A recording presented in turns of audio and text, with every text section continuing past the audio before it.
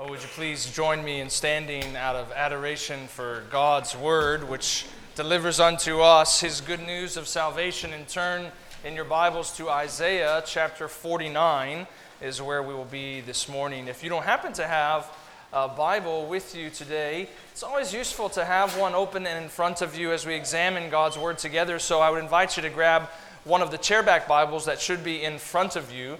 And you can turn to page 609 for this morning's text.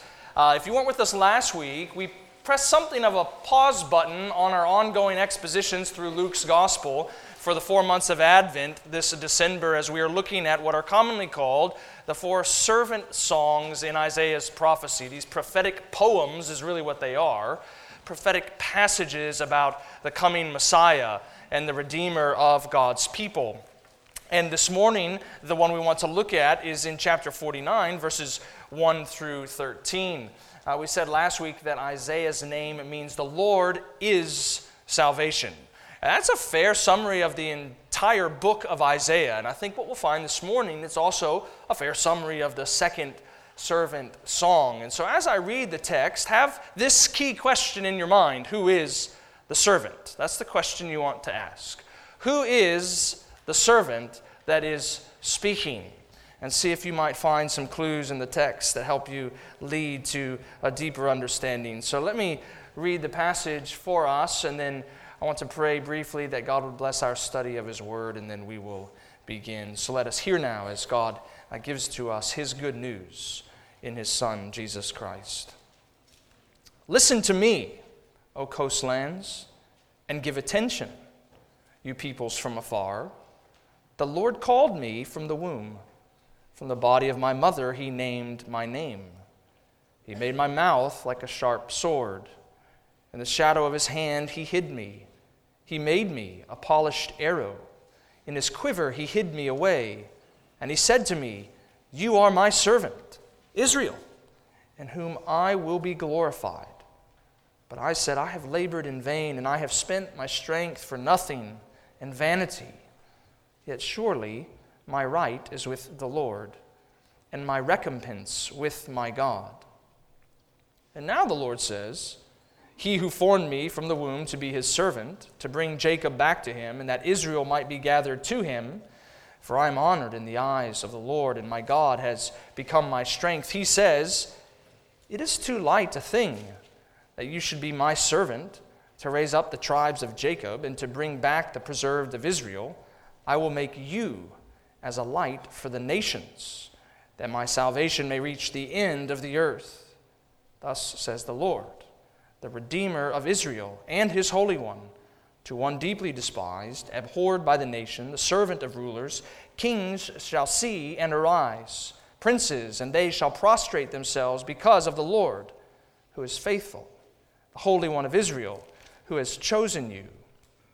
Thus says the Lord, in a time of favor I have answered you, and in a day of salvation I have helped you. I will keep you and give you as a covenant to the people, to establish the land, to apportion the desolate heritage, saying to the prisoners, Come out, and those who are in darkness, appear. And they shall feed along the ways. On all bare heights shall be their pasture. They shall not hunger or thirst, neither scorching wind nor sun shall strike them. For He who has pity on them will lead them, and by springs of water will guide them. And I will make all my mountains a road, and all my highways shall be raised up. Behold, these shall come from afar, and behold, these from the north and from the west, and these from the land of Syene. Sing for joy, O heavens, and exult, O earth. Break forth, O mountains, into singing, for the Lord has comforted His people, and will have compassion on His afflicted. And Redeemer Church, what do we know about God's Word? The grass withers and the flowers fall, but the word of the Lord stands forever. Let us pray together.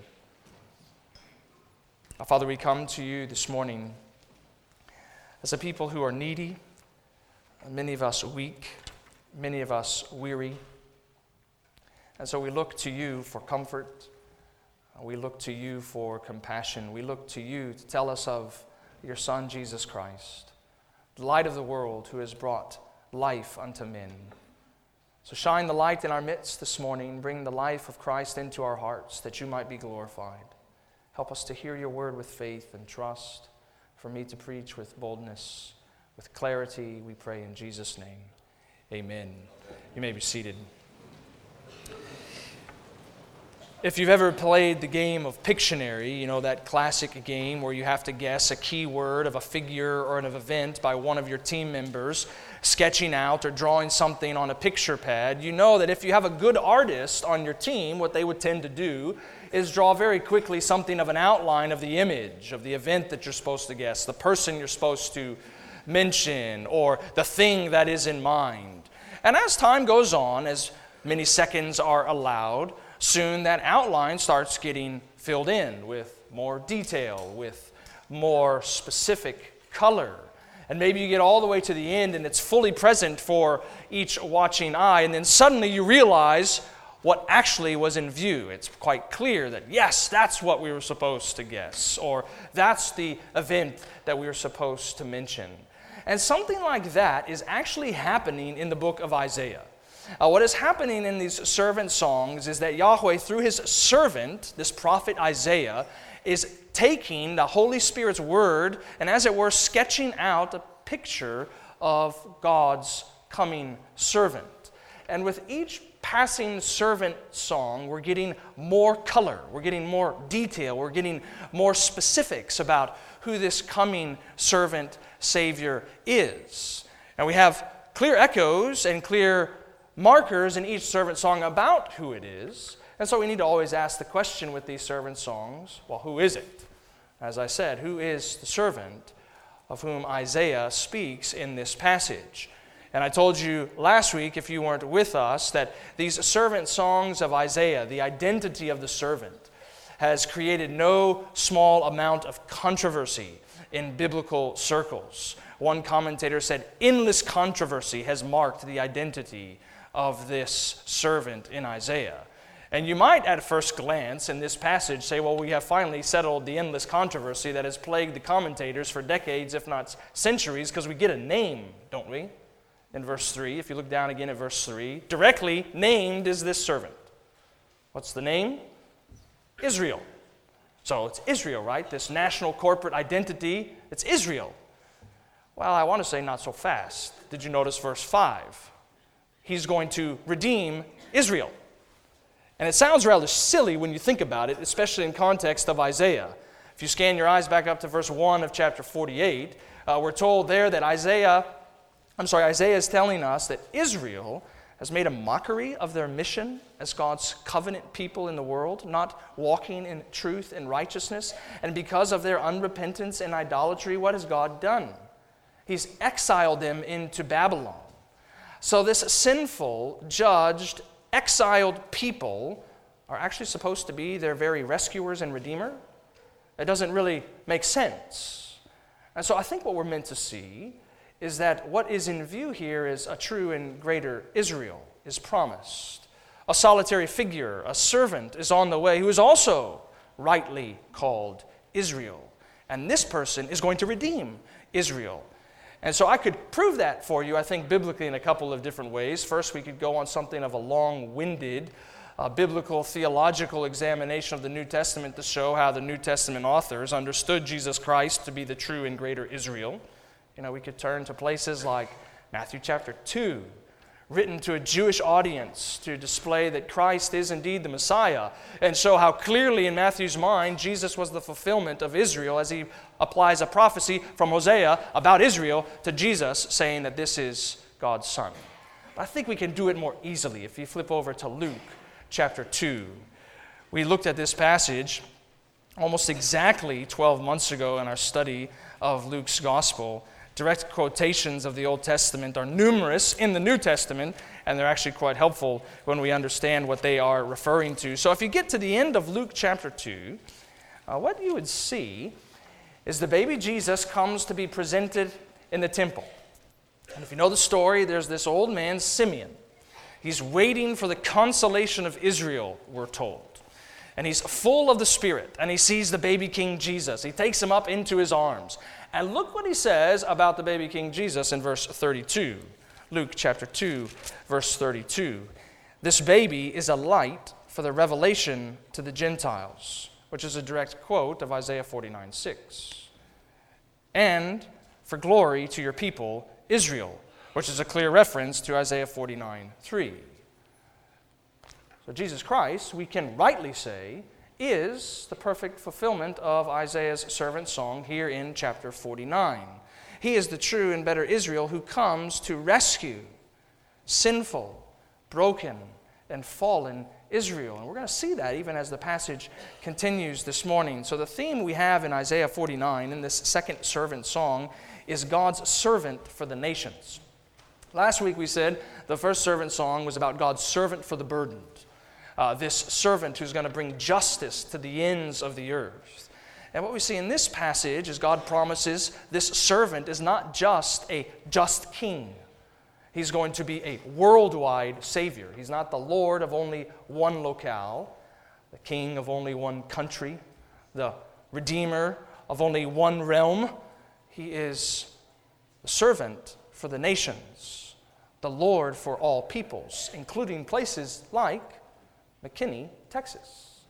He is God's servant for the nations. And so, what we have before us, you may have noticed this as we read the passage, it's something of a conversation between the servant and Yahweh.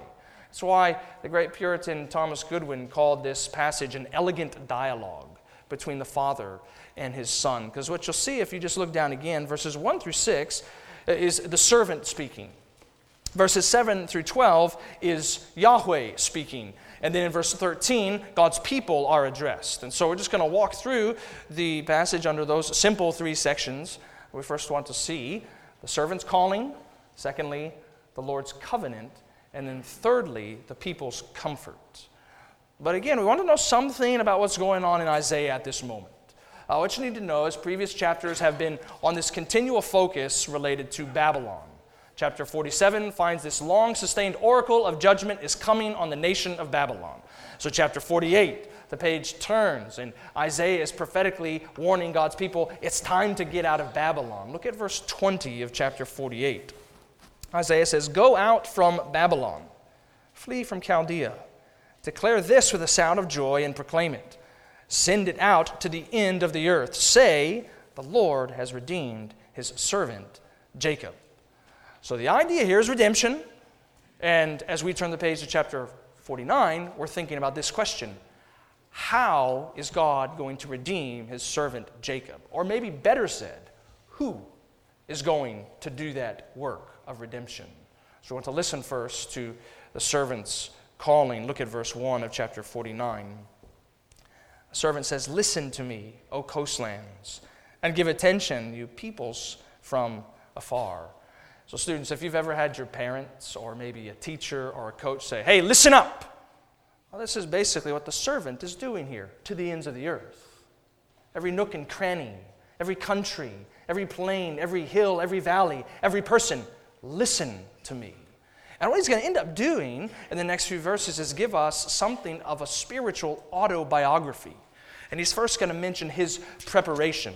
Notice as verse 1 continues, "The Lord called me from the womb, and from the body of my mother, He named my name."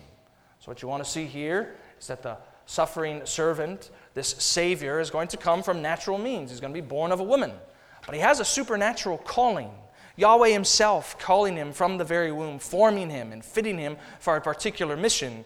And that supernatural mission, it needs supernatural weapons. Look at verse 2.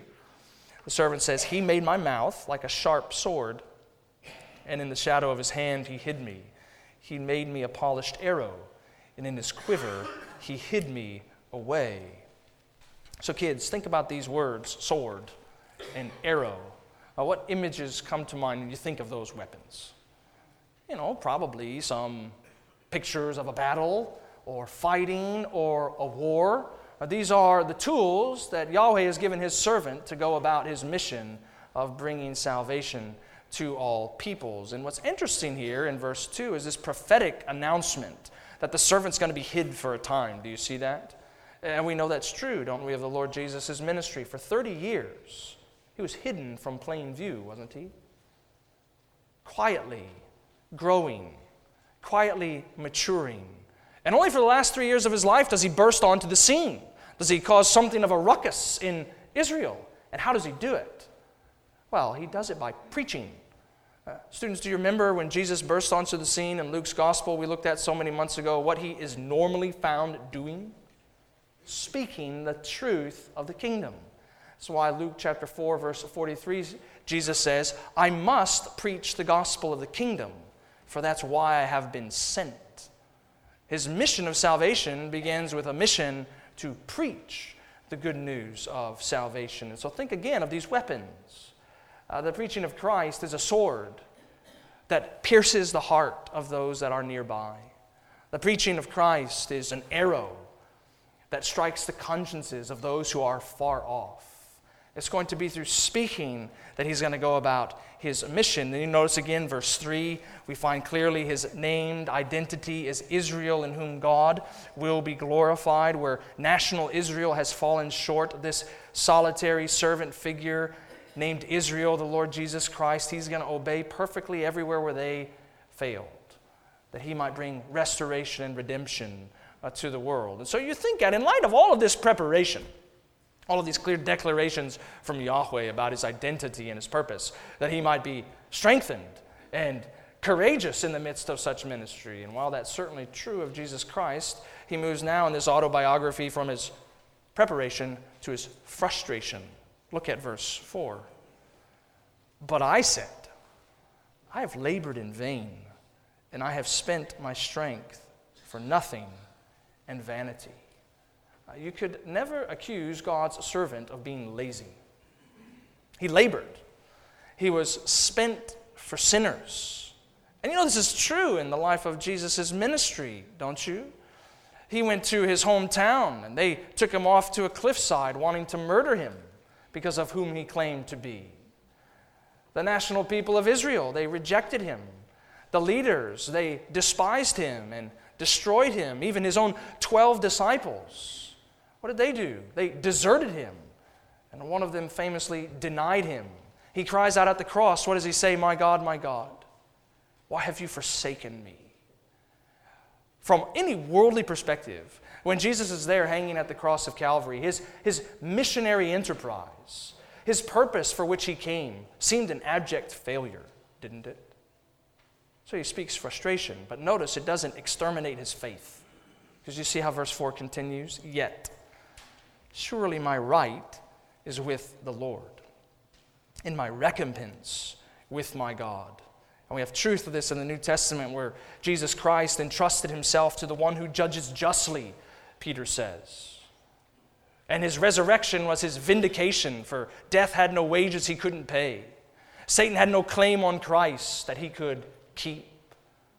Vindication, recompense awaited with God. And so what you see here in verse 4 is something of a pattern in Jesus Christ. I think that's worthy for us to emulate and even imitate.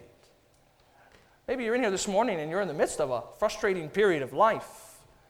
It's spiritually difficult. You feel that you are working. You feel that you are laboring. You feel that you are being spent. And there's no fruit from all of your toil. And Satan wants to be on your shoulder basically telling you to give up. But Christ says, yet I will hope. Yet I still have faith in my God. And so it's why one commentator I read this week somewhat movingly said, Isaiah foresaw a servant with a real human nature, tested like we are, and proving himself to be the author and perfecter of the way of faith. A real personal faith that can still say, my God, when nothing any longer seems worthwhile. So sometimes the greatest remedy to our spiritual struggles is to recall God's word, is to remember God's promises, is to reassure ourselves of what he has told us. And that's what the servant does, notice, as verse 5 continues. He remembers that the Lord has formed him and called him to bring Jacob back to him, that Israel might be gathered to him. He remembers that he is honored in the eyes of the Lord, that my God has become my strength. You know, if you're a member here at Redeemer, I hope that you are increasingly getting to know the congregation to such an extent that you know who's struggling in our life together. You know who is frustrated spiritually. You know who needs the encouragement of God's word and his promises. So I wonder, Do you know someone like that you might be able to encourage this week, reminding them that in Christ they are honored. In Christ they have the full strength of the Spirit, that they might persevere in their calling. And it's fascinating, I think, to me, what you get here is this massive mission. Go redeem Jacob. Go restore Israel. And Yahweh says it's not enough. It's not grand enough. It's not great enough. It's not big enough. It's not beautiful enough. Something greater is in store. Look at verse 6. It is too light a thing that you should be my servant, to raise up the tribes of Jacob and to bring back the preserved of Israel. So Yahweh says, I will make you a light for the nations, that my salvation may reach to the ends of the earth. God's servant is nothing less than the servant of the nations. His mission is not located among one people. His mission is located among all peoples. And this is the servant's calling. In the many years that I spent in seminary, there was always a fair amount of complaining that was going on with the student body towards professors, largely due to the amount of reading that we had to do. You know, over the course of the semester, thousands of pages would need to be read, not by itself, but you had all these other papers that were due, memorization that had to happen, tests that had to be taken. And so it seemed like inevitably every semester you'd hear one student say something to the effect of, to a professor, it's like drinking water from a fire hydrant. And then one of my favorite professors once just kind of quipped back and said, well, yeah, but if you're thirsty, you never complain about water from a fire hydrant. And what you get now as we move from the servant's calling to the Lord's covenant in verses 7 through 12 is something of a fire hydrant of spiritual wonder. Because it's so expansive and so full, we don't even get to dive into it deeply. It's like we're just going to skim off the surface of it as you would skip a rock off of a lake. But what you need to understand is that for people who need saving, like us, we would not complain at all of these images that God is now going to heap up for our attention about the nature of this mission of salvation. And this section has two simple parts. In verse 7 and 8, we find, thus says the Lord. So first, this saying is about worldwide exaltation. Notice what he says in verse 7. Thus says the Lord, the Redeemer of Israel, and his Holy One, to one deeply despised, abhorred by the nation, the servant of rulers. Kings shall see and arise, princes, and they shall prostrate themselves, because of the Lord, who is faithful, the Holy One of Israel, who has chosen you. It's like he's speaking into the servant's frustration in this moment to remind him that the divine pattern of salvation is humiliation, then exaltation. And what he's clearly telling us is that governments may mock this servant, but one day they will bow before his majesty. That kings may scorn this servant, but one day they will fall before his splendor. That rulers may hate this servant, but one day they will crumble before his holiness. So there is something of an implicit warning here in this truth and even this promise about worldwide exaltation. It's the warning that you can stand against God's servant, Jesus Christ, today. But what you must know is that there is a time coming when you will bow before him. And it will then be too late. For that bowing will be a bowing in face of his judgment. But you can bow before him now with faith and repentance and find Jesus returning, and you will stand with him in life everlasting and fullness of eternal rest and righteousness. This is the worldwide exaltation that he promises to us and to his servant. And then secondly, you have in verses 8 through 12 this kind of helping of images about the worldwide restoration that's on the way. And you can be certain about this worldwide restoration because of what he tells us. Notice in verse 8, thus says the Lord, in a time of favor I have answered you. In a day of salvation I have helped you. I will keep you and give you as a covenant to the people. So if you were with us last week, you heard almost that exact same language of God keeping his servant and making his servant a covenant for the people in Isaiah 42, verse 6. And we said last week, there's this central reality in our understanding of Jesus Christ, God's servant Savior, that we need to see him as the covenant. He's not just the one in whom the covenant is fulfilled, he is the covenant itself. So kids, ask this question. You can talk about it later on with your parents. What is a covenant? The Bible uses this word all the time. It's central to our understanding of Jesus. What is a covenant? Well, here's what we want to say. It's a solemn, that means an important, a relationship that comes with conditions. And when there's obedience, there's blessing. And when there's disobedience, there's cursing. But maybe even locate the question more specifically. How is it that a person can be a covenant? We often think of covenants as just documents that establish a relationship. How is a person, a servant, a Savior, a Lord, the covenant himself? I think the simple way that you want to think about it is that when you find this person in whom all of the covenant promises and demands are fulfilled, when he can deliver its decrees and its promises, he can assure its judgments even. Now, what you have found then is the personification of the covenant. And so in our tradition, as we talk about the covenant of grace, think about how this works out across redemptive history with Jesus Christ. He fulfills the Abrahamic covenant because he's the true seed of Abraham. He fulfills the Mosaic covenant because he's the perfect lawkeeper. He fulfills the Davidic covenant because he's the true son of David. He inaugurates and establishes and assures the new covenant because it's in his blood that we find that covenant forgiveness. It's by his Spirit that his law is written on our hearts. Jesus Christ is nothing less than the personification and the perfection of God's covenant promises. And because of that, we get all of these images, notice in verses 8 through 12, about the kind of restoration and salvation that is on the way. It's going to be at the end of verse 8, a kind of restoration that establishes the land, that apportions desolate heritage. Skip down to verse 10. It quenches the hunger and the thirst of those who come. It protects them from scorching wind and sun. He has pity on them and leads them to green pastures full of cool water. Verse 11, he makes all the mountains low and raises up all the highways so that his people might be brought home. It's this kind of scene of a new exodus, if you understand what happened when Israel departed out of Egypt. It's going to happen again in this servant Savior, Jesus Christ. But if you're in here this morning and you're not a Christian, look at verse 9. He's going to say to the prisoners, come out, and to those who are in darkness, appear. When Christ is preached, he's saying, come out. And I wonder if you hear him saying, come out this morning. Come out and come to me, and I will smash the chains of sin that have bound you to death. He's saying, appear, and by that, look to the light. Are you seeing his light?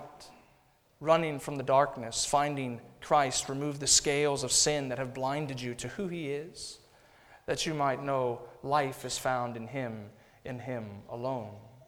So he's crying out, come out and appear, for I am the Savior of the nations. For notice verse 12.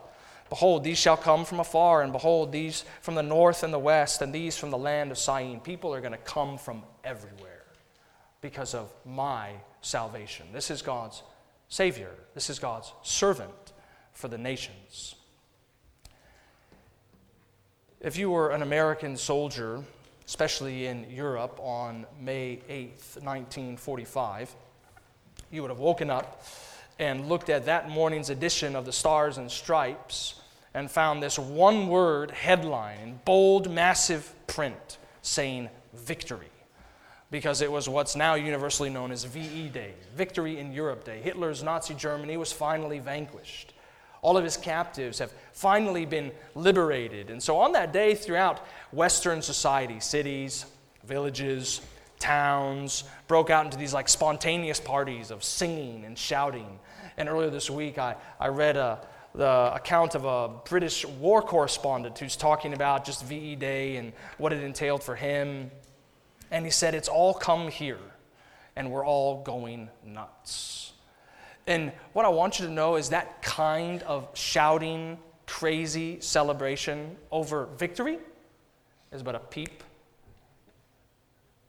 in light of verse 13 in Isaiah. For notice the people's comfort. God commands, "Sing for joy, O heavens, and exult, O earth. Break forth, O mountains, into singing." Worldwide salvation is a reason for worldwide celebration. As the mountains, the earth, the heavens join in this salvation song that has come to the ends of the earth. And strikingly, these verbs, these commands, sing and exult. Only in God's hymn book, the book of Psalms, do those two commands show up with more frequency than in the book of Isaiah. And here's why it's interesting to me. It seems, therefore, we can say, a prophetic ministry heralding God's servant Savior and His worldwide salvation will always cause His people to erupt in joy. That's the kind of preaching we need, that you erupt in rejoicing. You join with the song of creation because you can't contain your delight. And why even, we might ask, are they meant to rejoice in this way? When was the last time that you genuinely could say that you exulted in the Savior of the nations? Well, that we might respond rightly to this text. I just have two final ways that I want to deal with this text's call for us to respond to this servant of the nations. And then we'll be done. So first, I want to hear this second servant song and rest in His mercy. For notice the end of verse 13. Why are we to sing and exult? Why is the creation supposed to do it? For the Lord has comforted His people and will have compassion on His afflicted. Now, students, if you're good with grammar, you notice at the end of verse 13 there's two different tenses being used. You see that? He has comforted His people. When did He do that? You know the story of Jesus. He dies on the cross. Before He gives up His Spirit, what does He say? It is finished. This comforting work of salvation, it is done. Comfort is now given to all the world. But in a certain sense, it's also not done, is it? Because look at what the verse goes on to say. He will have compassion on His afflicted. That's at least how my ESV renders it. It's probably better rendered. He will keep on having compassion on His afflicted. Our God is not just the God of the nations. He's a God of comfort. He's a God of compassion. Maybe you're in here this morning and you feel that you have been forgotten by the Lord. Know that in this servant Savior, Jesus Christ, you are remembered. Maybe you are afflicted, going through suffering and hardship, and feel like you can't stay strong in the midst of it. Know that the Lord has compassion on you in His Son, Jesus Christ. Maybe you feel like you are falling. There's no one that's going to uphold you. But know that in Jesus Christ, this servant Savior, compassion and comfort are the two arms of strength that will allow you to stand tall. But notice something else at the end of verse 13. It's quite clear, isn't it, who gets the comfort and compassion? What does it say? His people. His afflicted. That's the question for you this morning. Are you counted as His? Do you belong to this servant Savior? Have you tasted of His comfort? Are you rejoicing in His compassion? If you turn from your sin and trust in Him, He who is the perfect Son of God, King from eternity past that became the man of sorrows in order that He might be the servant Savior for the nations, trusting in His work in your place. He died on the cross to take the penalty from sin. He rose again to defeat sin, Satan, and death, ascended on high, ruling and reigning. If you come to Him, yes, you have been comforted. If you have come to Him, you know His compassion. He will keep extending to you His mercy. So rest in His mercy. And then secondly, proclaim His majesty. Proclaim His majesty. And here's why I say that. There's another time in the New Testament when Isaiah chapter 49 is quoted, when it is mentioned directly, and it's in Acts chapter 13. You know, you can read this passage maybe later on today or with a fellow church member this week and discuss what's there. You find Paul and Barnabas, you know, these two early missionaries for the church. They're in Antioch, and they're preaching Jesus Christ and all of His fullness and all of His freedom and all of His might and all of His majesty, and they have great success. And as often happens when preachers start having great success, someone rises up out of the peanut gallery to critique them, to say, hey, you're not doing it right, frankly, because they're envious. At least in this passage we're told. The Jews rise up to critique them, to criticize them, to revile them even. And notice what Paul says in verse 46, or listen to it at least. Since you thrust this good news aside and judge yourselves unworthy of eternal life, behold, we are turning to the nations. We are turning to the Gentiles.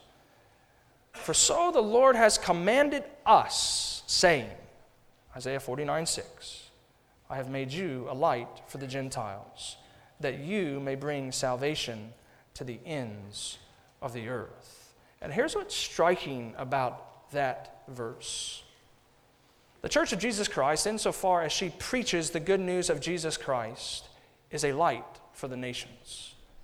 Christ's extension, his expansion of his missionary endeavor in the world to bring his light to all nations.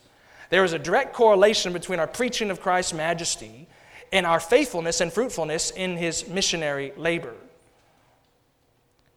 So we sitting here today in McKinney, Texas, one of the nations, praising this crucified, buried, yet risen Savior, Jesus Christ. Did you know in AD 40, there was only, as best I can tell, 1,000 Christians in the world?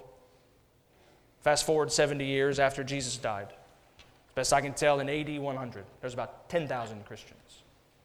Fast forward a century, AD 200, there's about 200,000 Christians. Give it another century, AD 300, there's somewhere between 5 to 6 million Christians in the world. Fast forward a millennium and a half to 1910, there's almost 600 million Christians in the world. Fast forward another 100 years, 2010, we're told there's something like 2.3 billion Christians in the world. Nearly 1/3 of the entire Earth's population confessing faith in Jesus Christ. Do you see it? He is God's servant for the nations. As the waters cover the sea, so is this salvation going to the ends of the earth through Jesus Christ. Let us pray.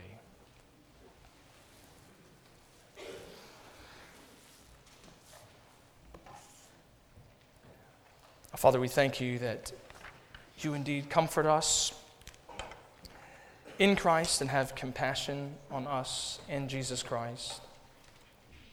Father, help us to see that even our very worship this morning is proof of your promise that you are going to send a servant Savior who would be a light for the nations. We pray that we would know you in the fullness of your grace and mercy, that we would see Christ in the fullness of his mercy and majesty, and that in knowing him we might be strengthened to speak of him this week. And we do pray all these things in Jesus' name. Amen.